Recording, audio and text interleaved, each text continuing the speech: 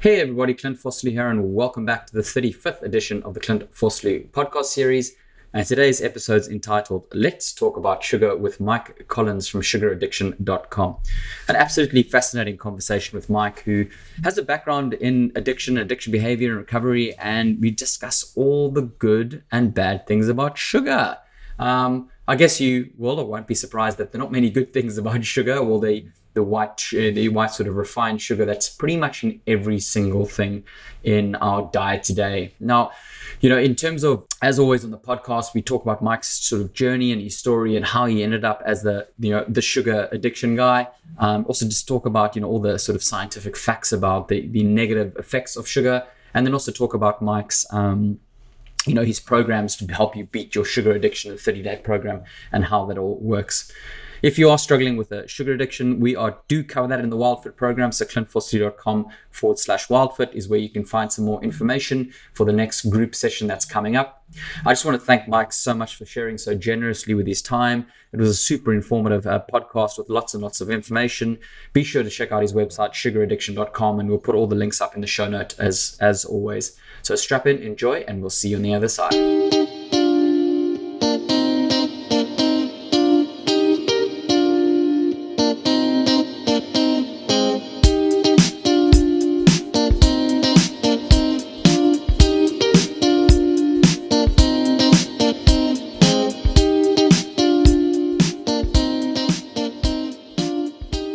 Hey everybody, Clint Fossley here, and welcome to the 35th edition of the Clint Fossley podcast series. And today we are joined all the way from sunny LA by Mike Collins. Mike, welcome to the podcast. Thanks, Clint. Thanks for having me, man. I really appreciate it. It's an honor. So today's topic is let's talk about sugar. And Mike runs a website and has a book on sugaraddiction.com. And we are going to talk about all the good and bad things, well, the bad and bad things about sugar and the white poison, as I refer to it as. But Mike, let's before we get into that, firstly, how's your day been on that side of the world? It's a beautiful day here. It's sometimes a little chillier than people think in Southern California, but it's relative. Chilly's, 65 degrees and it's in the 50s at night. But that's pretty nice. That's good, man. That's good. And what time is it there now? It is 3:00 in the afternoon. Okay, so all good. I've just 9 a.m. for me I'm in the time capsule on Friday. Friday's looking good. Right. Took the dog for a walk down to the beach. So it's been a good start to the day. There you go. Awesome. So Mike, as we always like to do in the podcast, just kind of backstory, where you grew up, what you like as a kid, where your interests were, and then we can obviously, weave into your discovery around sugar and how that happened. I mean, I think for all of us, there's been personal health issues that have kind of led us on a path of personal stories. So just want to start off like where you grew up, what were you like as a kid, and what sort of life looked like in the early days. Yeah, no, I think I grew up as a regular kid. I think everyone of that era was sugar soaked. My mom was a sugar junkie, loved her sugar. It's kind of a sad story at the beginning. My grandmother died when my mom was just 8 years old, and they moved in with my great aunt, her aunt, and basically they owned the country store across the way. And anytime my mom went into that store, she could get candy for free because my grandfather had made an arrangement with the, his cousin over there across the way to make sure that my mom was taken care of. Well, that was wonderful, a nice thing to do for a young child who'd lost her mom, and no one knew, the science wasn't there then. And basically she learned that sugar was love. And that was kind of a lesson that I adopted over my lifetime when we were just soaked in sugar. I mean, literally we had unfettered access to the sugar bowl. We could have as much sugar on our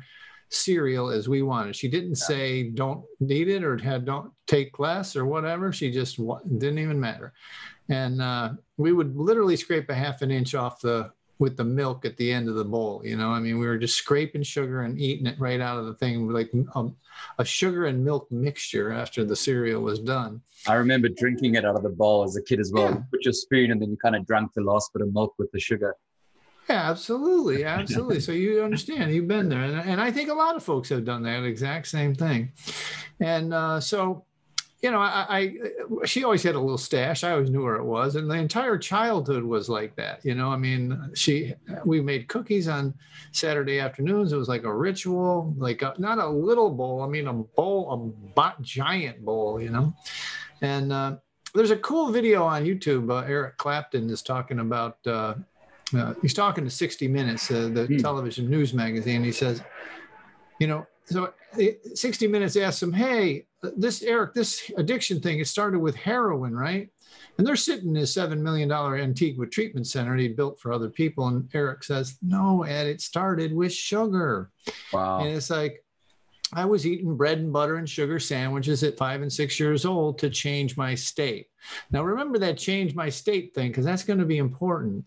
And we used to do that. I mean, we used to eat bread and butter and sugar sandwiches. Anyway, fast forward. I loved candy my whole childhood and just was soaked in it, ice cream and whatever. And at 14 or 15, I discovered beer. And beer, I knew changed my state, right? I knew that beer, like I was a little shy and I could talk to girls and, they used to call it liquid courage, whatever. And so basically it was a huge party till I was about 28 and I got sober. Again, that's another podcast. But the reason I bring it up is because after I got off the booze and the pot and everything, I literally went right back to sugar in a heavy, heavy way and a lot of people that do that in recovery. So I come from an abstinence-based kind of addiction background. So basically the next step in the thing was somehow I talked my wife into, at the time, having my kids. They were twins we didn't know that at the time, but they turned out to be twins with no sugar, no flour, no caffeine in the womb and until they were 6 years old. We gave in at 6, and that's a long story about fighting the grandparents and the Montessori schools and everybody. But it was a wonderful thing to do for the kids. And a lot of people think we deprived the kids, but it's the furthest from the truth. It was a real success story, Yeah. And so, again, a little quick fast forward. The kids always said I should write a book about sugar and sugar addiction. So I did.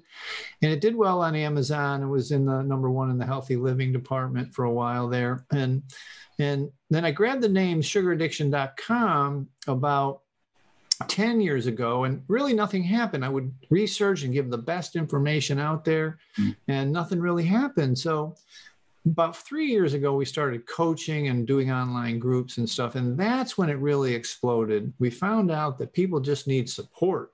Information is on Google. I mean, it's not going to be very helpful to just know this. A lot of people know it, but they don't really take the action and they don't have any support. So anyway, that's the podcast version. That'll give you an idea how I got here. And like I said, usually brings up more questions than it answers, but I think just something you said there resonated with me so much with anything, right, is the emotional state. And I know you highlighted that point, but, I'm sure you've gone down this rabbit hole, but with your mom, her sense of love was sugar, right? That was a treat. That was more the emotional state. And obviously sugar is addictive, so that gave it. For her as a mother, when she was laying you sugar, she was probably under the impression that it was love, right? It was nurturing. Yeah. It was coming from a place of love, but the intention was good, but the delivery was shocking because now we know what we know. Yeah. Obviously you've pondered that a lot over the years, and is that a common theme as you start helping people that you see that people see this, there's actually emotional need they want to fill, and they're using sugar to do that? Yeah, and it goes so much deeper too, in that basically we're trained, if you're crying or upset or hurt, your mom was busy. She had other kids. She had a job. She had whatever. And she'll hand you a cookie and send you to the TV. So we learn. And again, like you said, the intentions, my mother used to say my father had good motives and bad methods. And this is about the same thing. It's like, basically, we learn that if there's an upset, a hurt, a pain, a fear, we learn to assuage it. We learn to quell it by using sugar. And it was unconscious and is unconscious still for most people, most even adults, right? And when was the last time you saw a movie where a girl boyfriend broke up with her. They didn't have an ice cream party with their girlfriends. I mean, it's literally a cultural thing now where we drowned our sugar like people drown their sorrows in beer. And so basically my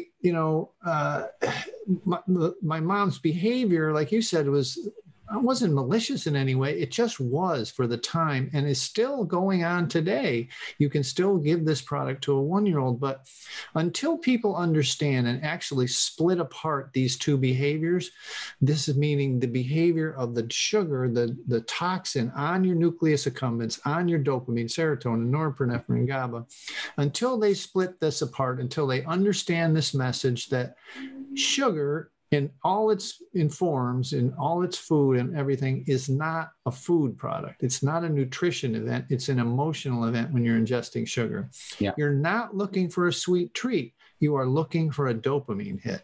That knowledge, that separation. I always like to say on a podcast, like, we don't have a meat is murder. We don't have a friends don't let friends drive drugs, some tagline where it's just very obvious.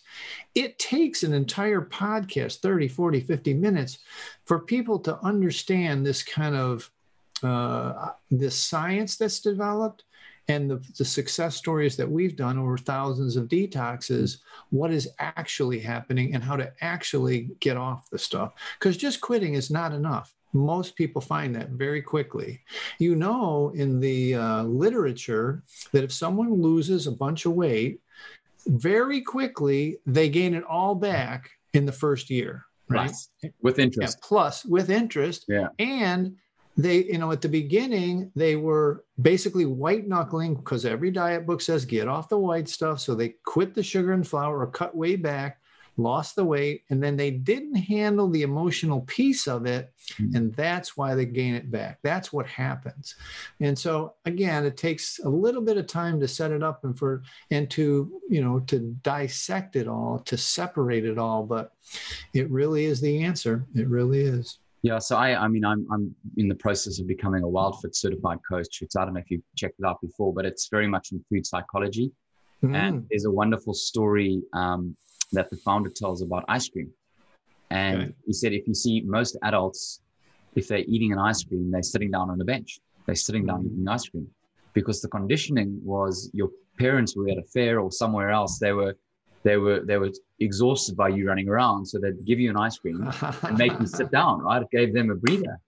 So, and it's so brilliant. And as you watch around, you see adults, like, it's so funny, grown adults at a McDonald's eating an ice cream, but sitting down. It's classic, and that's just that conditioning, as you alluded to earlier on. It's such a I have a laugh. I'm stealing that, Clint. That's a great one. I love that. That's great. It's I can't take credit, but it's a brilliant. It's, as you said, it's that conditioning. It's a brilliant example, and it's just fulfilling that childhood memory.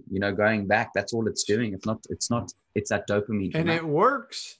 It definitely works on kids. Yeah. And I like to say, as I mentioned, and again, you got to kind of repeat yourself a little bit, but it was eating an ice cream cone is an emotional event, not a nutritional event, right? Yep. So people are taking a breather, taking a break, like you said.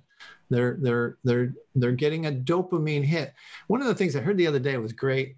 This guy said, the brain's way of loving itself is to get a dopamine hit.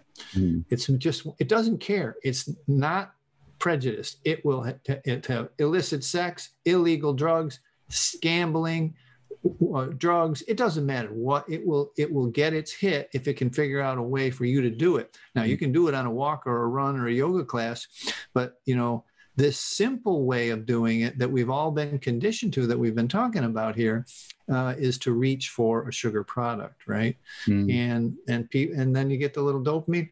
When you get to be an adult, by the time you get to be an adult, you're not really getting a buzz. Yes, you're getting the dopamine hit, but you're just really fighting off withdrawals too.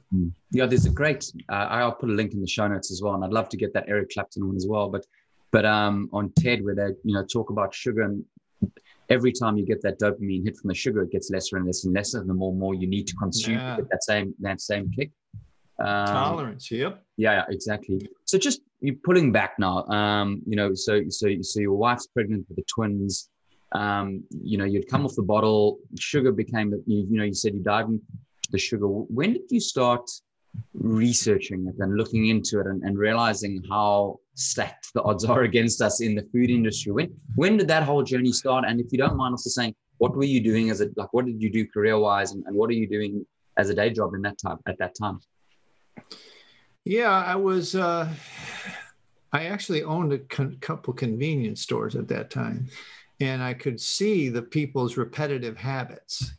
Like they would come in same day, same time, or next day, same time, same Pepsi, every day, Pepsi, 9:00 on the way to work, whatever. And so I got to see that, but I got lucky, I think. And what happened, it's funny, you must have ESP or something, because I left that part of the story out. I read a book, as I was trying to get healthy at the time. I read a book called Sugar Blues. And Sugar Blues there wasn't much research out there, but what I was fascinated with in Sugar Blues was written by a guy who eventually married Gloria Swanson, the famous movie star. Oh, wow. And they promoted that book pretty far. And it was a pretty good seller back then. But again, it died out because the sugar industry and the food industry kind of came up with scientific reasons that fat is bad for you and sugar is good, sugar is better for you, whatever. But anyway, that was that time, the early 80s, right? And in the book, he talks about the history, which I just fell in love with. I'm still in love with, and I've researched even deeper, and it gets even worse, to be honest with you, depending on how you look at it. But it was bad enough that, England grew this gigantic empire on the backs of slaves. They would go to Africa and pick up slaves with empty ships. They'd go to the Caribbean, drop off the slaves, pick up the sugar and the rum and the molasses, and come back. And literally El Chapo or, any of those drug dealers, they had nothing compared to this empire that built over 150 years and all of the money involved in that empire building on the backs of sugar and slavery. And that thing just really somehow tripped my trigger, that history lesson. And it made sense. And obviously there wasn't much science back then, but I really enjoyed the cultural and the historic and the idea that, and this is weird too, because I don't tell many people about this and I don't even know where it came from. But when I was 18 or 19, I was working in bars and nightclubs, and back then, and still I think today, you can get your caffeinated beverages for free if you're an employee, right? And I would watch as people would drink Coke and coffee and tea, and they would have to come to me, who was the bartender at the time, to get this. And I would watch this degradation under their eyes. They would literally get dark circles. And I didn't care if you were 16 or 60, it didn't matter. I would watch these circles form the more you drank. Now, there's some people that didn't have that habit. So I had always had it in my mind about the substances and how they affect us. And obviously I'd just gotten sober, so I was studying that. And so then I started thinking about the sugar, and that's how it happened. Yeah. And what was there's so much to say there. Let's talk about that Harvard study as a start one, right? The one that got funded by the sugar industry, which changed nutrition. God. That's, from my understanding, not as deep down the rabbit hole as you are, that's one of the most pivotal studies in history, because it's created a lot of problems. Do you want to chat about that, if I've got my facts right? Well, the story goes, there was two very prominent scientists of the day, Ancel Keys and John Ludwig, or I don't know, whatever. John Yudkin. And Yudkin was from Great Britain, and Ancel Keys was in the US. And Ancel Keys decided, whatever, there wasn't a lot of research around it, that after Eisenhower, the president of the United States, had a heart attack, and this came to the fore. And what happened was, he believed and was very political and very aggressive in courting politicians and the Senate and after Ike's heart attack, and convinced everyone, literally everyone, that fat was bad for you and that, sugar was okay. And Yudkin, meanwhile, is over in England, and he had written a book about sugar. And they basically spent their life, pretty much, a great part of their career, trying to defame Yudkin and try to knock him down and his research down. And he died, kind of a broken guy, because by the time he died, they had decided that this fat theory, this thesis of fat was correct. And that's how we ended up in this mess to begin with. For 40 years now, or since the early 80s or late 60s, late 70s even, when high fructose corn syrup came into the diet, no one worried at all about it. It just accelerated the obesity epidemic, and because people were demonizing fat, and sugar was okay. And when you take the fat out of food, it tastes like cardboard, and so they had to add sugar into it. And then it's so interesting that if you go back to that Sugar Blues book, and I'm a history buff about this, and it goes back to the Seventh-day Adventists and there's a huge Kellogg's story, and the Seventh-day Adventists in Australia, they own half the freaking hospitals over there, and food companies. And they started as a vegetarian outfit who thought that, if you ate these meat, would cause masturbation or something. I don't know, just the craziest stuff, right? Yeah. And so anyway, that mess started because of misinformation, basically. And it's basically an evolutionary turn that, took the wrong turn at a forked road, and here we are today. And now we got to unwind it, basically. So was Yudkin's book? That was White Poison, right? Was he the one who wrote that? White Deadly White and Poison, or something like that. Yeah. Okay. Yeah. Okay. And the Kellogg story. I mean, my understanding of the Kellogg story is they funded posters in American schools and made wheat and grain one of the 4 food types or something like that. And that's how it became part of the staple American diet? That's right. And Kellogg stuff came out of a sanitarium where he was helping people with all kinds of health, both mental health and physical health. And the more important part is that the Seventh-day Adventists, who are also believers in, vegetarianism and kind of radical part like that, those folks, the founder, Kellogg worked for the founder, or worked for someone printing for the people. And so he was indoctrinated as a young man into this culture. And that woman eventually went on to found what is now today the Dietitians Society of America, the certifying body of registered dietitians in the United States. That's a problem, because you're right. They're in their pyramid, grains are at the bottom and the biggest thing you should be eating, which turns directly into sugar. Yes.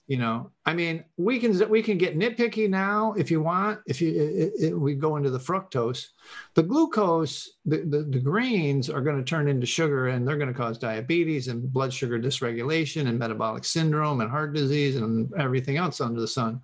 But the reason people can't quit is fructose. And that's just now coming to the fore, where fructose is affecting the dopamine and serotonin. Those last 5 years of studies and stuff has really proven that out, because we didn't know why people couldn't stay stopped, basically. Yeah. They couldn't stay stopped. So I'd love to loop back on the fructose one. I'm intrigued on that. Yeah. I just, in terms of, because I know you'll probably or definitely have these statistics, just to try frame the enormity of that study that got passed 40 years ago. So my understanding is type 2 diabetes wasn't really even a thing back there, right. In the late 70s, early 80s, where from a North American perspective, I think the last stats I've seen looking at in excess of 20 million people or even more. Do you have any latest? Oh, it's higher than that. It's crazy. So do you have any latest stats to show the enormity of how quickly that shift happened? I think it's like 70 million now, pre-diabetes and diabetes, and they don't know that they have pre-diabetes, And I think it's higher, actually. And I'm not exactly sure on the stats. It's a good thing. I'll look it up and get clear on it, but because it's a good stat to throw out there for sure. But it's enormously high. And for the most part, people don't realize they have pre-diabetes. And this is where some would call it cynic, some would call it radical in me, but I'm going to say it, right? It's a vicious loop, because if you look at 70 million people just in North America, as an example, the pharmaceutical industry tapping in on that, it must be enormous if you actually look at the cost per person going on medication because of this. It's plus crazy. The fact that from a sugar industry, and I don't want to chat about, the more sugar you eat, the less satiety you're on, and the more you eat, right? So you overfed and undernourished. Yeah. Have you actually looked at those numbers as to for the pharmaceutical industry to have 70 million people diabetic or pre-diabetic is a very profitable business. Absolutely, it's a profitable business. I mean, the positive, the good news is now there's Virta Health, who has just got $1 billion valuation, who has peer-reviewed data of hundreds of people that they've got off of metformin and literally put type 2 diabetes into remission with just diet. And those stats are the ones I look at. I already know that exactly what you're talking about, that it's just ridiculous. And you talk about the magnitude of the crisis. They have done actuarial extension or exterior what do they call that word? But extrapolation. Extrapolation. I love that word. Great job. I was a stats person at uni. So. Oh, okay. So yeah, extrapolated in that the Canadian social medicine and the Great Britain social medicine, they will collapse in the next 5 or 10 or 15 years, 20 years. They do not, the metabolic syndrome, the constellation of symptoms around it, heart disease, diabetes, they don't have the fund. They will not have the funds. In the United States, it's very similar in the insurance world. People are going to need this care, and the preventative measures are actually quite simple. What's that right thing? That they're simple, but they're not easy, because the people have to have a behavioral change and get off the sugar. Yeah. So just in terms of, let's pull back again to when you started to do the research. What did your early work look like? I mean, you obviously had come off your own sort of addiction path from an alcohol perspective. You started to understand sugar. How did you try to get the message across? Was that when you started writing your first book, or what did that look like in the early days for you? Absolutely not. They used to call me the weird addiction specialist in the recovery rooms, because the old timers would say, I'd say, well, I talk at all about sugar or caffeine or anything. Yeah. They say, "Are you sober today, Mike?" And I'm like, yeah. It's like, and here's a guy that's like 50, 80, 100 pounds overweight telling me that he doesn't need to worry about that because he's sober today. And so genuinely, I didn't do anything for 20 some odd years. Oh, wow. I really, no, I had a regular life, a regular career, a lot of online stuff. I sold a lot of software and, affiliate stuff and aggregated names, kind of early days of the internet till now. And so it didn't really kick in until I bought the domain 10 years ago, and really didn't get going until I started the actual coaching process. So, yeah. And how was the journey of, because you've got a book, right? Yes. How was the journey of writing a book? Well, I had to tell a lot of my story and my kid's story and that kind of stuff, my mom's story. That was a little hard. It was a little bit, because I'm an introvert, I don't like getting that kind of stuff out there. But, it had to be done. I really have a passion for overweight and obese kids. And the kids they don't buy the food. And they don't, source it. And having had the experience with my own kids, knowing it was hard, but it wasn't that damn hard. Between the time they were 4 and 5, they just didn't get it. They didn't know about it. They didn't care. People would walk up to us in restaurants and say, "How do you get your kids to eat like this?" Like they're eating vegetables off the salad bar. And they're like, "You don't give them anything else, they'll eat, believe me." Yeah. And so I really have this passion for the kids, because, kids can be mean, and growing up overweight, and forget about the health benefits, but, it hurts their self-esteem, and it's not necessary, because they don't source or control their diet in the early days. So this is a message that needs to get out. So that's kind of where, adults, not that I'm draconian. I'm not like, I am kind of allow people to live and let live. And if somebody comes to me for help, I'll help them. Adults are different. The kids, they don't have a choice. And so I've got to get the oxygen mask on the parents, get them to understand this so that they can then help the kids. Yeah, I hear you. And just as just the thought there when you're thinking about your kids, and I'm sure you got ostracized a lot for it. You're punishing them and let them live and all that. It's depriving them of childhood. You're depriving them of it, but it's and once again, it sounds alarmist and dramatic, but if you're giving them something that's as addictive as heroin, if you had a kid and you were shooting them up with heroin at 5-year-old, like what kind of parent are you? Whereas it's suddenly acceptable to give them all the, layer them up in sugar. And I did the same as well, right? So guilty as charged. Not non-sugar bringing my kids up, but it's so weird how we've got ourselves in a society where if you actually putting your kids' health first, then you're depriving them, and then you're a bad parent, and all the other things. Shame the poor kids. That's a South African thing, the shame word. How tough was it for you? I mean, I know you were obviously pretty focused on your mission, but you must have got a lot of external, helicopter parenting coming in. Oh, it was a nightmare. Literally, I mean, my own parents and her own parents, like you couldn't leave them there alone. My father was the worst. He was like, he didn't believe it. Still, he died not believing it. He didn't believe it, and he would sneak him stuff, Yeah. So we couldn't. And the schools, everything is rewarded around school. Little League, baseball, like as soon as they're done, parents are in charge of the juice boxes and the candy. Like that was the treat afterwards. And then to deprive the kids of having that, it's a pain in the butt, But it really was worth it because they just didn't get this groove pathway, this neural pathway in their brain grooved to need it. And as a result, luckily, knock on wood, they did not have a draw to alcohol. They didn't have a draw to change their state. They matured in a more organic way around their emotions. Now, there's a common construct in the world of drug and alcohol recovery that is very well known. It's very well known. It's common that if you started using drugs or alcohol when you were 14 or 15 years old, that's when you stop growing emotionally. That means your responsibility level, your financial, your relationships, your job, you didn't handle it. And that reflects in your life, whether you're 20, 30, 40, or 50, if you're a recovering person or you have a problem with alcohol or drugs. And if you think about it, the stuff that we've been talking about in a scenario where, and if you ask anyone who's lost 100 or 200 pounds, this is the recovery they had to go through, very similar to a drug and alcohol recovery. But if you think about a child using this product since they were a baby in the womb, maybe, but 2 or 3, their constant pounding of 20 average teaspoons a day of their dopamine, serotonin, norepinephrine, GABA, even their adrenal glands have been affected and always seem to be at a high level of fight or flight, because this is not something God or nature, whatever you believe in, is not something that the human body was supposed to endure day in and day out.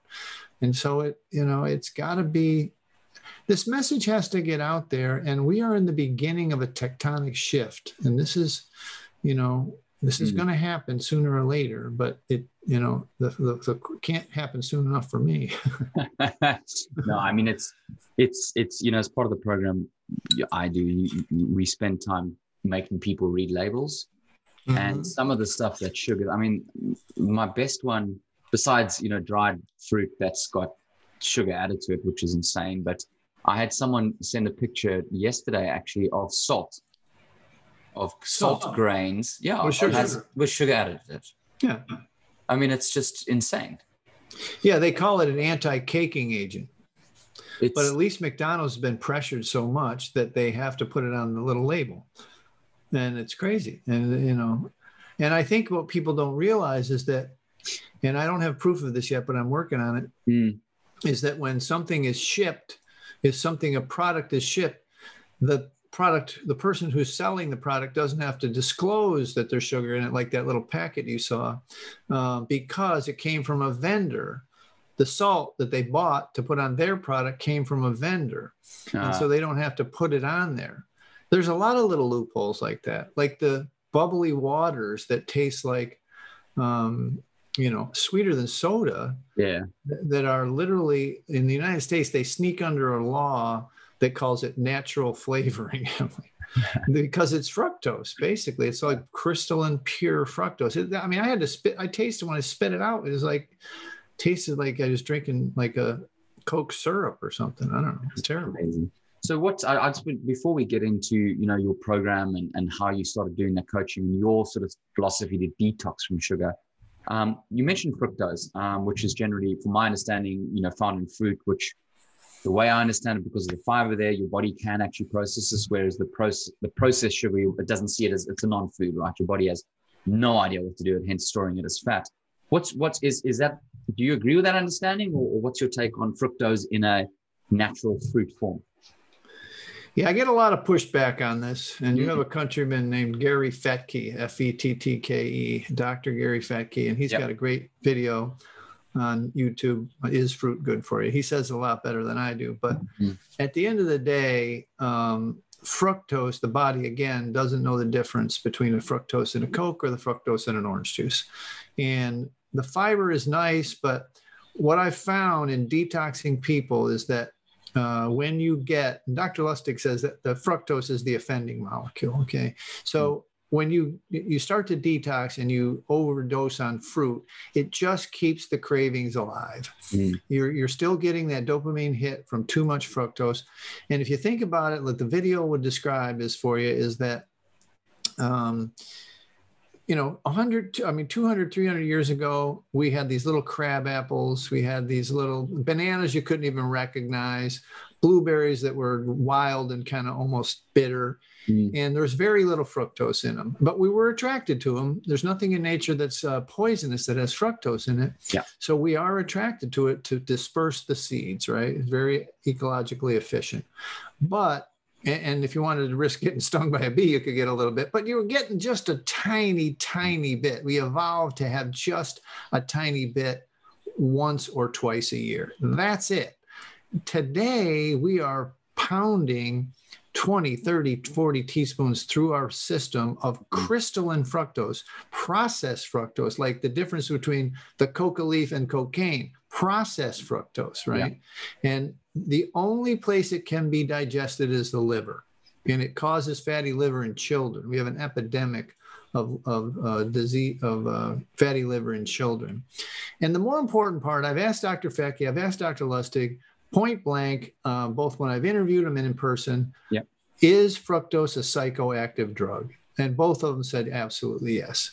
And so I do believe it. And coming from a background of addiction and recovery, and knowing that when you slide someone in an MRI and you give them fructose through a straw, it lights up the same part of the brain.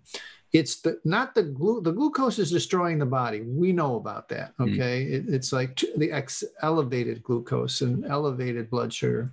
But the reason people can't stop using sugar is because of the fructose, not the glucose. Yeah, so my stance on fructose and fruit, it's seasonal. If you evolutionarily look back, right, it would have been on a tree for a month or two, if that, and then it was gone. Yeah. Which say that's 3 weeks in a year, not at the moment where it's every day of the year. Yeah. Correct. And what's your in terms of the pancreas working overtime with if you look back evolutionary, we maybe had to deal with the fructose for 3 weeks a year. Now we're dealing with it every day of the year. What's your take on the pancreas being overloaded because of all that production, and once again my understanding, insulin, just to try to keep up with all this sugar we're putting in? Yeah, I mean, I think that, pancreatic cancer is very real. Steve Jobs and a lot of people that I've seen who, suffer from that kind of thing. I just observationally, now I'm not a scientist and I don't know, but it seems that the combination of caffeine and high levels of fructose, Jobs was well known to eating he was a fruitarian, wasn't he? Yeah, a lot of fruit. And people that eat a lot of sugar and a lot of caffeine, they seem to overload their pancreas. And I really believe that. I mean, I think it's similar to the liver and fatty liver, where it's processed in the liver, and you also have irritable bowel, you have IBS, all these things. There's actually a malady that's in the it's in the diagnostic books called fructose malabsorption, fructose intolerance, right? Mm-hmm. And it causes digestive issues, and it's very difficult to diagnose. People don't realize it till they, been at their fourth or fifth doctor. They finally, and you can do it by a simple breath test. You can find out about it, but yeah, I mean, it's just, it's rough on the system. Overdoses of it is rough on the system. Okay. So just always conscious of time here, because I know you got to go at the top of the hour. Do you want to talk about, so you got your book out there, you said, 7 years of not much happening, and then you started to do the coaching and the, sort of hand holding people through. what are the early phases of your sort of, from what I read, a 30-day detox? What did it look like in the early days, and how's it evolved today in terms of how you kind of handheld and walk people through that journey? Yeah, I mean, when we've since put the book on the website for free. You can download the book for free at the website. Just go to sugaraddiction.com and you'll get a copy of the book digitally. And we also have a 30-day challenge, which has turned out to be our most successful venture to date. Over years, I would coach one-on-one. And from it, I took all of the success and I put it into a 30-day delivery of a video every single day. And more than that, we've got 7,000 people in a forum. We've got Zoom meetings every night of the week, soon to be every weeknight of the week, and soon to be every day of the week, where you can plug into the support system. And we find that, I was once the chairman of the Food Addiction Institute here in the US. And the research out of there says very simply that this requires an inordinate amount of support. And people, because we're outliers a little bit, because we're early adopters, because it's not a common thing, you feel lonely. And that's what people tell me all the time. They come for the accountability, they come for the support and the community. And that's really the success. One of the things, the stats that people are really blown away by is that this really is less than 10% about the food. Yes, you have to eat whole food. This is a given. But it's more about the emotional development, the understanding that we're separating out the drug food from the real food, and that we are reordering our emotional life, our emotional management systems around sugar. And this is not intuitive for people because it's such a societal accepted norm. It's not a thing where they would instantly get it. The reason my book is called The Last Resort Sugar Detox is because people have tried, on average, you're a stats guy, 6.8 different diets. Okay. And that's just average. And I think it's underreported because the people that do the testimonials for us, those folks have done 10, 20, 15, 20 different diets. It's just a long list over 20 years.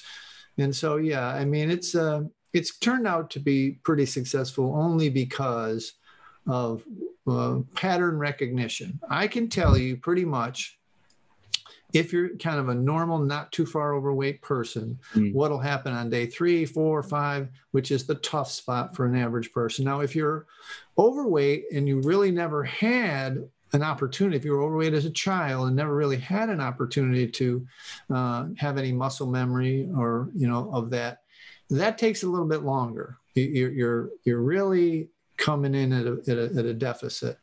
And I mean, this is harsh. Now you're obviously open to it. And I like the way you're honest about it. It's like, honestly, people, they say this to me after they're done, or, after they're pretty free of it 90 or 120 days later. Their brain is really not in a place to make the decision on how to do this while they're on it. Truly, this is not about exercising. It's not about calorie reduction. It's about rehabbing your brain. It's about understanding the flow of your emotions that are caused by abuse of sugar and that kind of thing. So, yeah, it's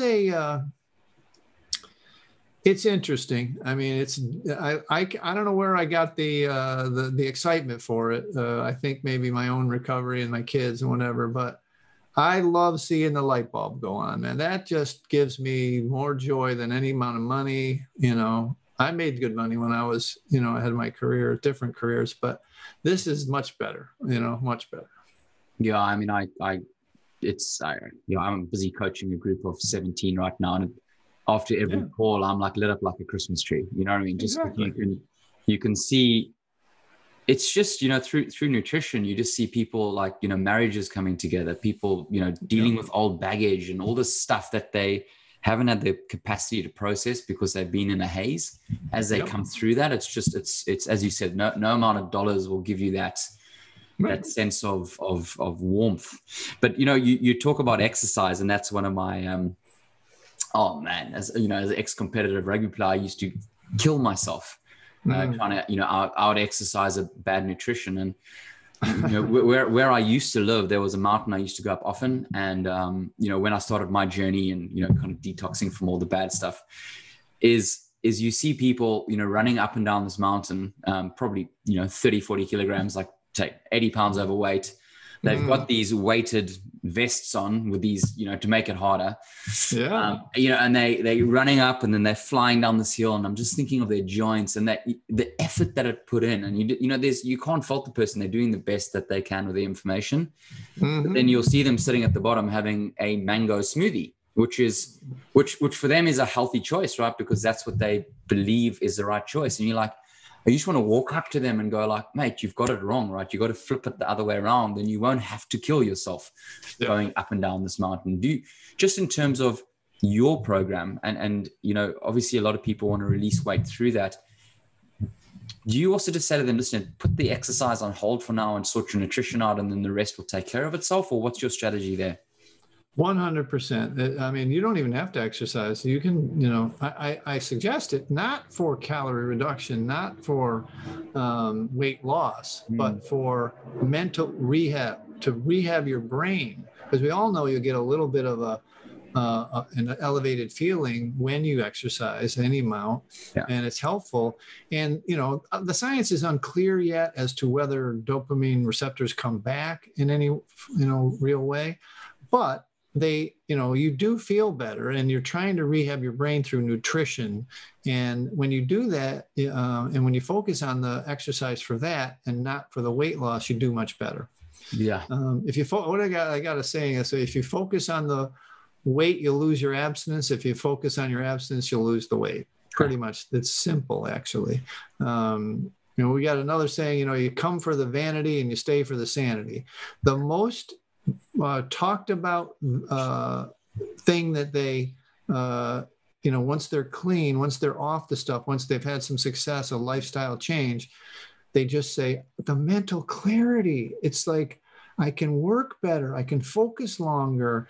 I don't sleep as long. I'm not as tired. And yes, they're falling to a right-sized body. The weight does come off, but it's absolutely a byproduct. It's not this first. It's not the original. It's not the. Yes. Yeah. It's not the thing we're focused on. I just want to give you an amen there, because I mean that's just when people come in, and this is the tricky part, right? Because they come into the program, the one I run as well, they come in for weight loss goals, but that's just ego driven, right? And it's such a tiny thing. And once you, as you said, once you calm your central nervous system, once you're thinking clearly, you're sleeping, you reduce stress in the body, then that comes, right? But the way you almost got to entice people into the door is, we're going to release all this weight and it's going to be good. But it's 5% of the benefit compared to how better their lives can be and how, as you said, the lights can come on. It's such an interesting.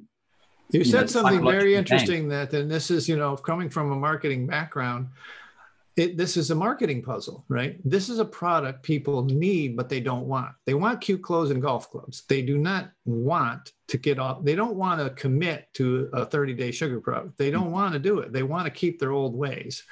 And so you literally have to baby step them in. And you're right. The hook, the carrot, the thing that you're trying to bring them in is weight loss. Yeah. And then they discover, the reality of the situation. And that's weird because people, they don't respond to even the term sugar addiction. It's just, I may rebrand someday because it's like people don't want to think about the word addiction. Facebook doesn't allow you to put it up. Sometimes even Google, they don't want to talk or think about a malady like that. They have this vision of a drunk under a bridge with a brown paper bag. They're not interested in, I try to tell them, look, this is closer to nicotine than it is to heroin or alcohol. It's a little niggling habit that's hard to quit and could kill you in the long run. Yeah, it's bizarre. I was actually chatting to one of my clients yesterday, and he's like a high flyer businessman, and he was saying to me, I wake up an hour and a half earlier, and we kind of only a few weeks in, and I'm like, okay, so we're looking at an extra 8 hours a week. I said, what's your ROI on that? And he goes, I'm like, yeah. I said, I think I need to charge you more, but it's it's those peripheral side effects that come in, because it's sure. Because if you sold that, that's not a sexy hook. No. It's crazy. So just in terms of I'm just conscious. I know you got another one on the top of the hour. You just mentioned something else I want to allude to when you said people go sort of 30, 60, 90, 120 days. What extra support can you once you've done the 30 days, you obviously take the 80% out of it. What other support you offer your clients just to kind of see them through so that they knock it on the head completely? Okay, the structure that we have is called peer recovery. We borrowed it or stole it or whatever, appropriated it from the drug and alcohol world, where peer recovery coaches are very helpful. Our peer recovery coaches have all gone through the program. They've done it themselves, right? Mm-hmm. And so for an additional little bit of money, you can get a peer recovery coach and a one-on-one kind of sponsor person. And that's really the second layer for the folks. And we're working on other different things, but for the most part, that's really the core of it. They get into the challenge and they get in the group and they can do it. A lot of people do, 80, 90% of the folks do it just with the group. But then the folks that need, we call them retreads, Clint, man. They're like, we give them such a good experience. They go away. They come, and 6 months later they come back. Okay, I'm ready. They ask me, what's my business model? I say, I sort for people that are ready, because I can't change them if they're not ready. And then we provide them with a peer recovery coach. It's not that much more money. You'd be surprised. I got it really cheap, actually. It was best. I try and get it as low as I can. It's not a nonprofit, but I try and get it so that it's just enough to pay the bills and pay the programmers and what have you. Yeah. And so we get them a peer recovery coach, and like I said, they've all passed through the program. They've been where you've been, and then they help you get through it. And then you can get that for 30, 60, 90 days, whatever you want.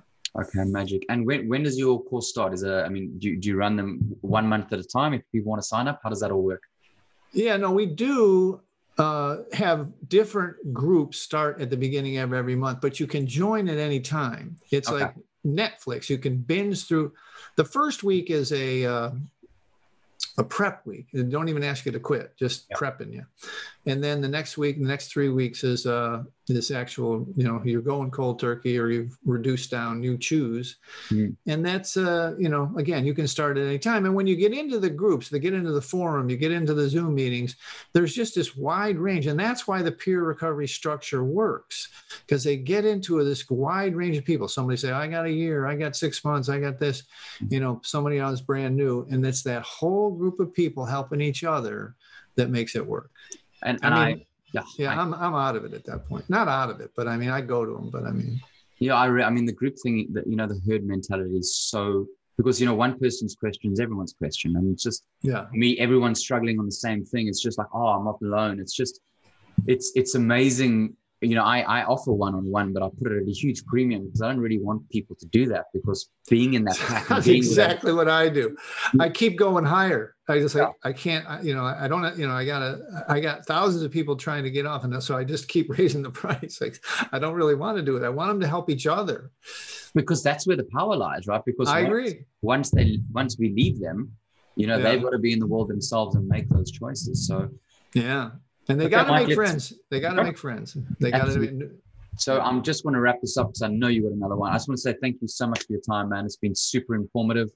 I know we could have gone for a lot longer, probably. Yeah, no, maybe we'll try it again, and we should have you on our summit one day. It's an amazing thing. It just finished this year, we might do another one this year. But I absolutely love that. And just where can people find you? We'll put all the links up and the videos up in the show notes. And firstly, where can people find you? And secondly, for anyone who probably listened and got this far and think these are two radical dudes talking about extreme stuff, but are on the fence and actually have got this far, they obviously realize there's an issue. Just some closing advice to kind of end it up for us. Yeah, sure. No problem. They can go to the Quit Sugar Summit, just leave their email. That way they can get whenever we do the next event. But at sugaraddiction.com, there's that big picture of a yellow book, The Last Resort Sugar Detox. Download that for free. That's how you get started. You can just read the thing. And then if you want to try the 30-day challenge, there's places where you can click there. But sugaraddiction.com is where I live, and I'm on all the socials as Sugar Free Man. So they can find me there too. But I always say to people, look, if you're a little bit of a pioneer in your world, I don't care if it's scholastic or athletics or career or whatever. If you're a little bit of a rebel, if you're an early adopter to things, then this is this might be for you, because it takes a little bit of that pioneer spirit to actually get success in this, and willing to join another group, willing to get outside of your family of origin, your mates of origin, your workmates, your schoolmates, and to, join a new tribe, then you probably have success. Awesome. Mike, thank you so much for your time, and have a wonderful day. Thank you so much, sir. I appreciate it. Keep up the good work. Thanks. Bye-bye.